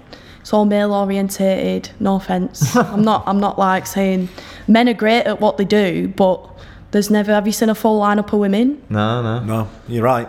And I just thought, like, I know women do these jobs, I know women produce, but I think I've got one female producer on my Instagram and the rest are all male. Right. And I was like, you know, I know these women do these jobs, like, where can I find them? And so that's sort of like what I'm doing at the moment. So my new event's called She Bangs the Beats, and that's happening in Preston. So I've got an all-female DJ lineup, but just bringing women together. Okay, where's that being held then?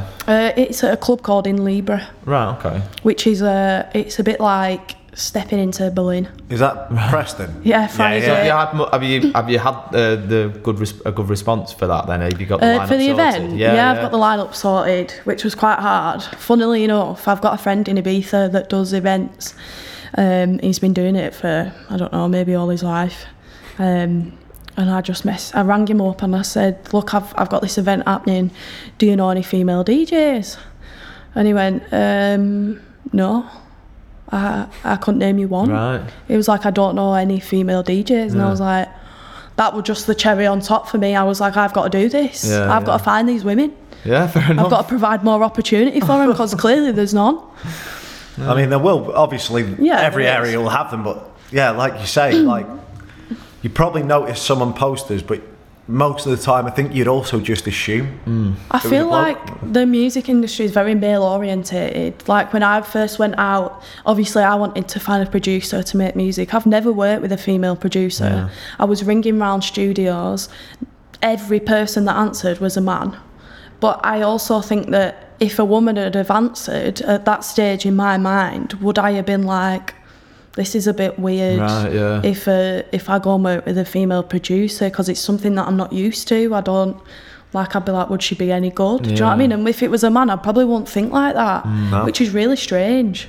We had a girl called Shelley LaFay from Manchester on, who suggested that like local pubs and stuff need to basically put on more original music nights. So instead of it being like covers every weekend, I mean, she suggested to have mainly originals and then covers, but even if you have like 1 month a night of original music, do you not think that's something that you could maybe do with a collective as well? So bring original artists together and have nights where they can potentially get paid and advertise it as original music nights. Have you tried that? Has there been any pushback of that from pubs and whatever else? No, we've not, because all we've ever just worked with is covers. But I also think that the venues, they're probably going to think that there isn't a lot of money in someone coming seeing, do you know what I mean, the covers, but an original music night. But yeah, I mean, that'd be absolutely great. That's something that could work, especially if it's like once a month somewhere and people know where to find it. So maybe we need to get working on the showcases again. Yeah, and you build that sort of you build that what am I thinking, the anticipation of, well, this week it's the original music night. I think it could work, you know, but it needs somebody to do it. It's the marketing of it as well. Like, I mean, like we've said before, like you get shady promoters everywhere, you know, across city centres. Why couldn't it work in a local area? There's plenty of artists that would want to do their own stuff. Like you had Jacob Reddy on the collective books for a bit. I mean, I'm dying to find venues where I can go and perform my own stuff, because I feel like there's few and far between. It's a Ferret in it around here. And, Ferret is one. I mean, but I also feel like the Ferrets and places like that, they're all very like indie bands. Yeah. I think you'll find a lot of music venues are, but the Ferret do actually put DJ nights. They have different theme nights and stuff. When I went to their last open mic, we had KP on actually. Like, he came on for a song, and one of his mates was doing a set, and he did a couple of songs with him. It was so varied. It's a bit wild there, because it's kind of got that hippie punk indie vibe that they'll take on anything. Yeah. That has a bit of balls about it, really, is what I'm trying to say. So you'll be surprised at what gets put on there and what you can actually get going there. Yeah. I don't need to take offence to this, but like some of your TikTok videos and your music videos, I've sometimes thought, would it be worth you moving to somewhere like a city? Have you thought about that before? Someone said this to me before, and I was just like, well, if I've got, why would I need to move anywhere when I've got the whole world in front of me on social media? Would the venues open up there, like I don't know what the scenes are like. Would there be more suitable, because you're saying you're trying to find venues? Have you thought about maybe trying venues in Manchester, Liverpool, London? Are they out there to be obtained, is what I'm asking, or is there a gap in the market? I would definitely imagine they're out there, but again, same with original music, it's getting in there. I mean, there's so much you have to get. So like you have to have an electronic press kit, which is like a biography about yourself. It has all your links to your socials, where you can find your music, what your plans are for the next year. Some promoters want that. Then it's finding the promoters that don't want you to sell 20 tickets before you've made a penny, and then you're losing money by paying to get there. It's an absolute minefield. But if you don't do those gigs and get lucky at just people, and they'll just pick your name out of the hat to go and see, then how do you get your music out there? You sometimes just have to keep knocking on the door of the venues and doing stuff like that So I've messaged a few sort of like booking agents that book for like live music venues, and again, I've not been like pestering them, but I've sent them a few messages and nothing's ever come of it. I've messaged quite a few actually, sort of like in big cities like Liverpool, Manchester, and no, nothing's ever come from it. I just think it's really difficult. It is. Especially making that transition from doing covers to, because doing covers is my job. So then say if I was to give up a Saturday night, I'd be losing out on some of my wages to go and get paid nothing. Exactly, yeah. And I imagine it's pretty costly. I'm guessing you pay for the studio time, you pay for, there's loads of stuff to pay for, some of the promotion and whatever else. So that's burning a hole in your pocket as well, isn't it? So it all costs money. It's the risk reward kind of thing. Right, we're going to stop there for a second, and then we're going to talk about the song that you want to promote the most. We'll play it at the end of our episode, and if it's a song I think it is, then we'll talk a little bit about the music video and everything else. So we'll see you in a second. Hi there, how you doing? It's me, the legend that is. I'd just like to take a little bit of time out of the episode to promote a certain music shop that I've had really good experience with. So it is Blackstone Music, and it's located in Heskin Shopping Village. Chris Bannister there has been really helpful to me. I had trouble a couple of years ago buying from a sort of commercial superstore one of my acoustic guitars. So I went to Chris and ended up getting a completely new guitar.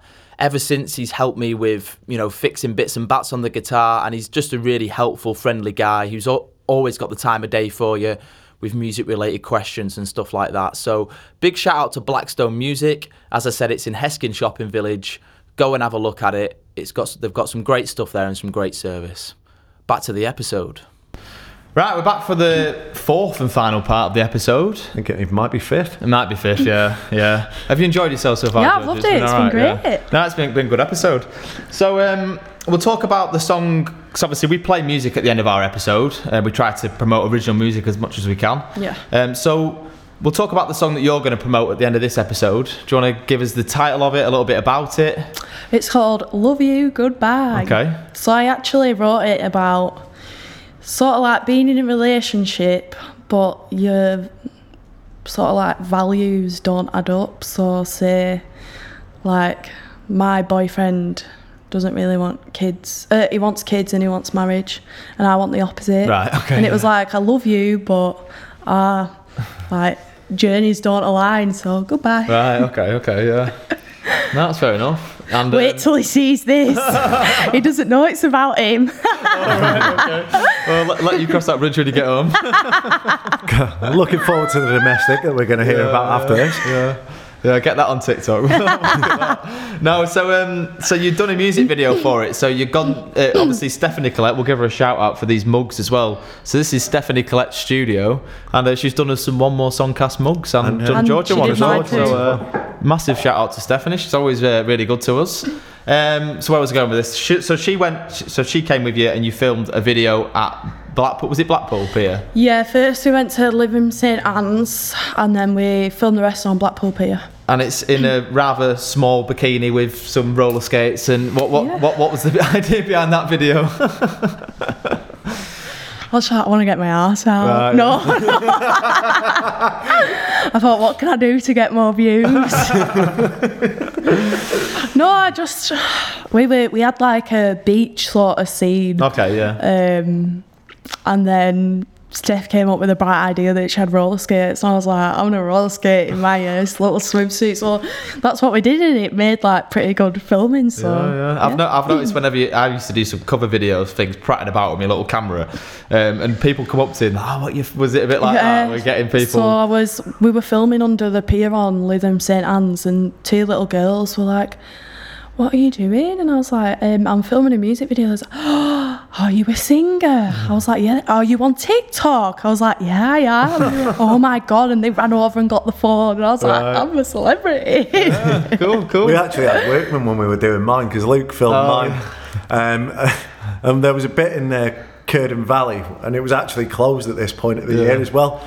The workmen let us in, and they said, what are you doing? And we were like, oh, filming a music video. He's like, Sam, are you going to have the music playing? He's like, yeah. So they stopped working for a bit to listen to the tune as well. That's it. That's been one of the hardest tasks of my life. Obviously, no experience of a video, and particularly doing his bloody music video. I got that. I mean, it's a good song, but I got sick of it after constantly playing it. Yeah, it gets stuck in your head, doesn't it? Yeah. So So has the video done well? Has the song done well? The video's out on Friday. The song itself is probably the best release I've had so far in terms of like streams and stuff. And obviously, I think that's mainly come from growing my TikTok following, because they've loved it. They were like, oh, it's dead catchy, it gets stuck in your head and stuff. So that's ace, and I think TikTok's ace for stuff like that. Yeah. But yeah, this is probably my best release. Is it because you've learnt things along the way to help you get that as well, or do you think you're just getting maybe better at songwriting as well, or better at social media, or? Yeah, all of it really. I think I've got a clear direction of what I want to do and where I want to go, so I'm definitely just putting everything I've got into what I'm doing at the minute, and yeah. Cool. Well, we'll play that song at the end of our episode so you can have a listen. And you say the video's out on, could you give us a date, because we don't know when this is going to be released? Is it 28th of July on this Friday? Yeah, I believe that is. So 28th of July, you can go and check that out on, is it on YouTube channel? It's on YouTube. Yeah, cool. So moving forward then, what's in the works for you? Glastonbury. Fair dues. See you there then. Well, I'm high. I'll be there. I'll probably be on the same lineup. No. I hope so. What I'm basically asking is, are you going to start maybe dropping covers gigs? Are you going to start doing more original music venues? What's the plan? Yeah, I mean, my aim is now to sort of get shows doing my own music. That is my aim now. Obviously I've done a bit of work with like some of the DJs and stuff, trying to get features on tracks and just sort of move forwards, trying to grow my profile doing that, and then also just building my, sort of like my songs and everything that I've got to be able to go out and perform them live and just grow that. Hopefully, drop some of the covers and be able to do that as something that's full-time. Maybe go on a little tour. Hey. What's your best and worst gig stories? Oh my God.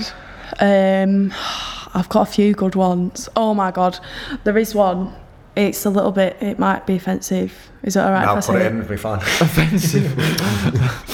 Some people might, I'm not bothered by it, but some people might be. I was doing a gig in Whalley, and I'd just packed up all my stuff and I'd bent down to pick my stuff up to go out, and some woman, well, I didn't know it was a woman, someone sort of like rubbed me from behind.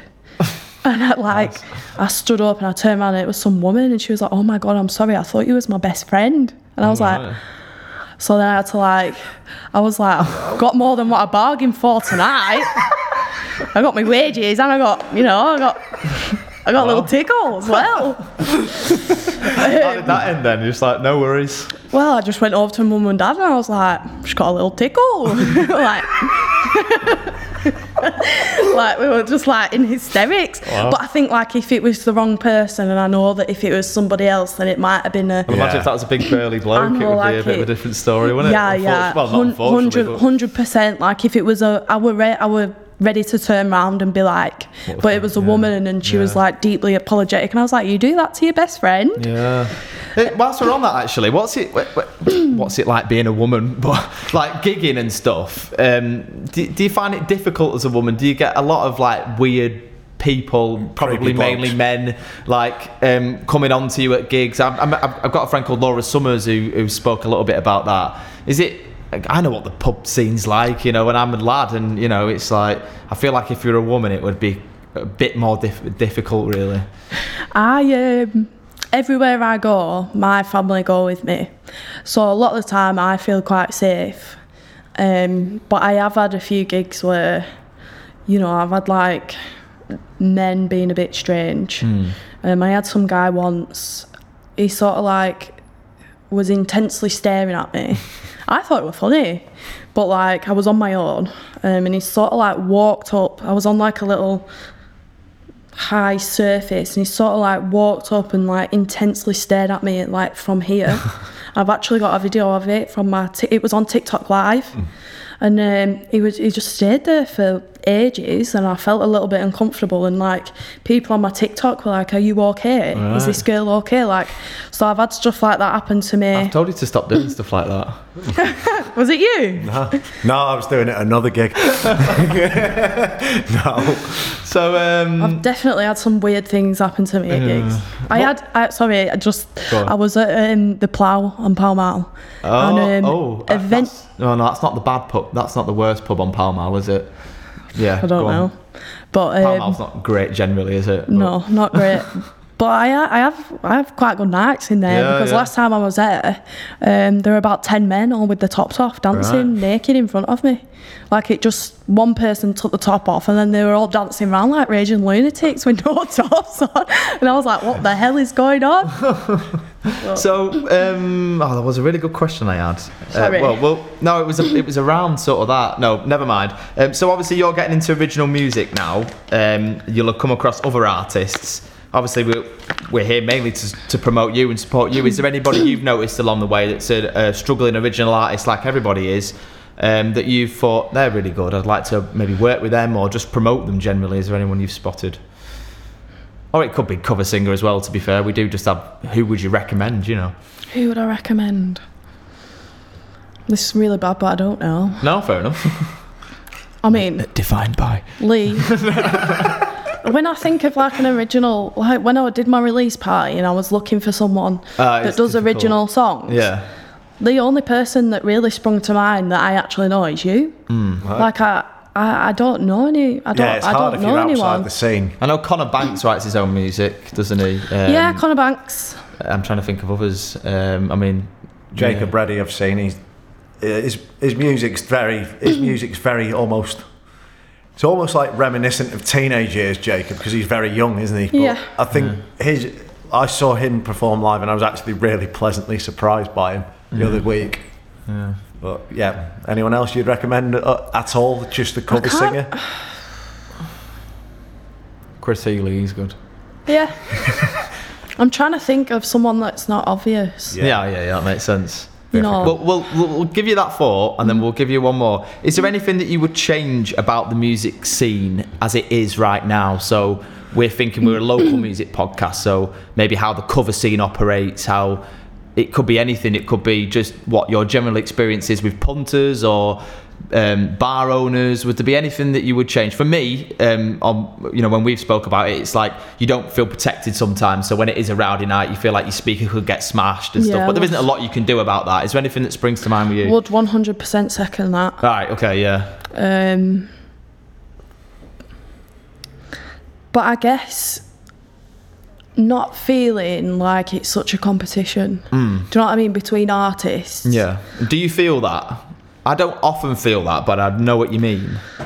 I think definitely with the realms of social media and other women that are doing what I'm doing, definitely there's this sense of like competitiveness. What are they doing? I should be doing that. Do you know what I mean? Do you think that comes mainly more from yourself, or do you think there's like an arrogance and an ego with other people that make you feel that way? A bit of both, really. Yeah. I'm a very competitive person. Yeah.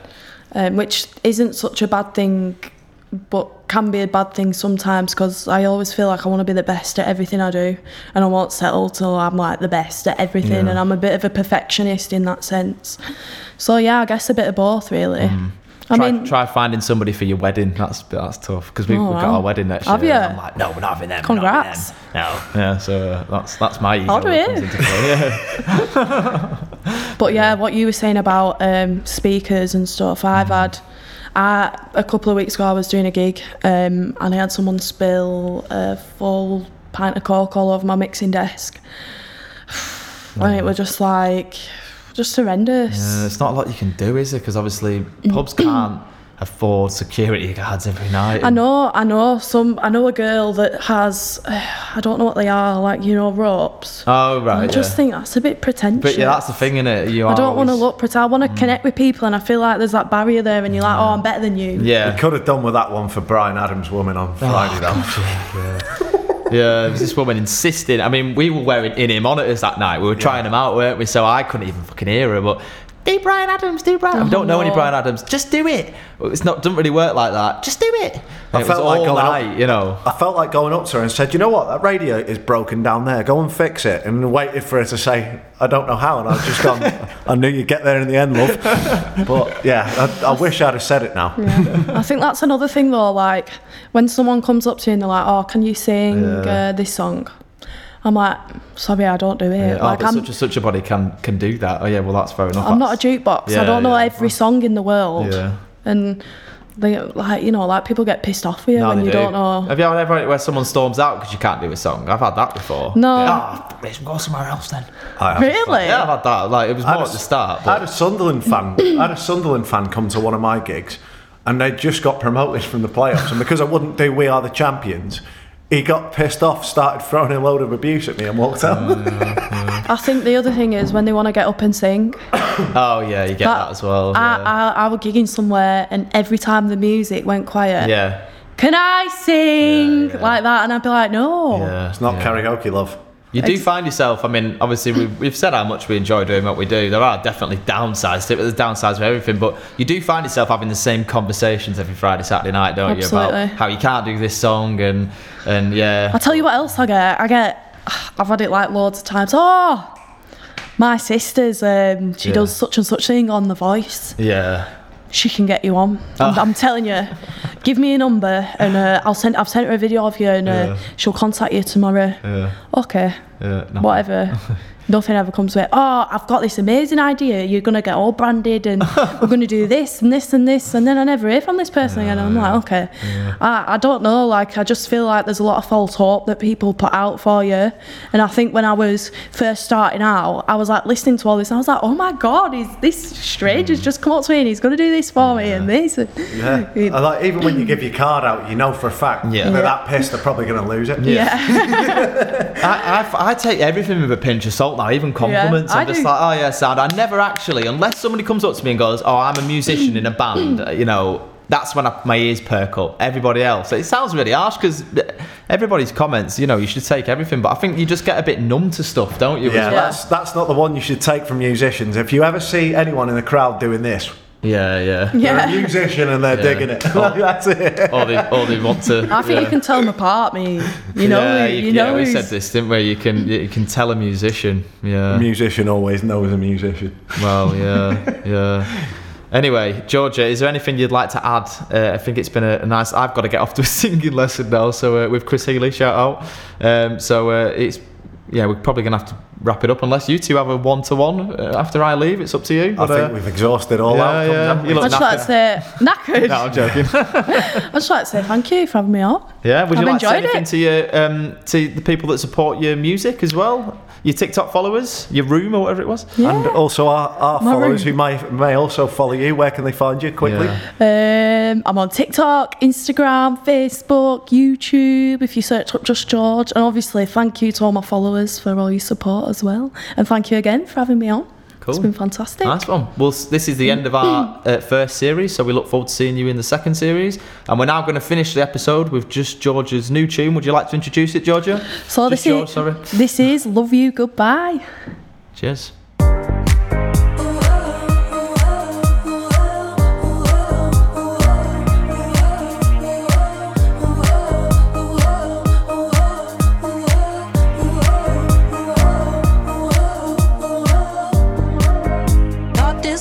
Forever, that's always crossed my mind. Oh, we both want something different. Now that we can't deny, no, that this was what I wanted, but now I'm just not sure. As painful as it is, I still need more, because this love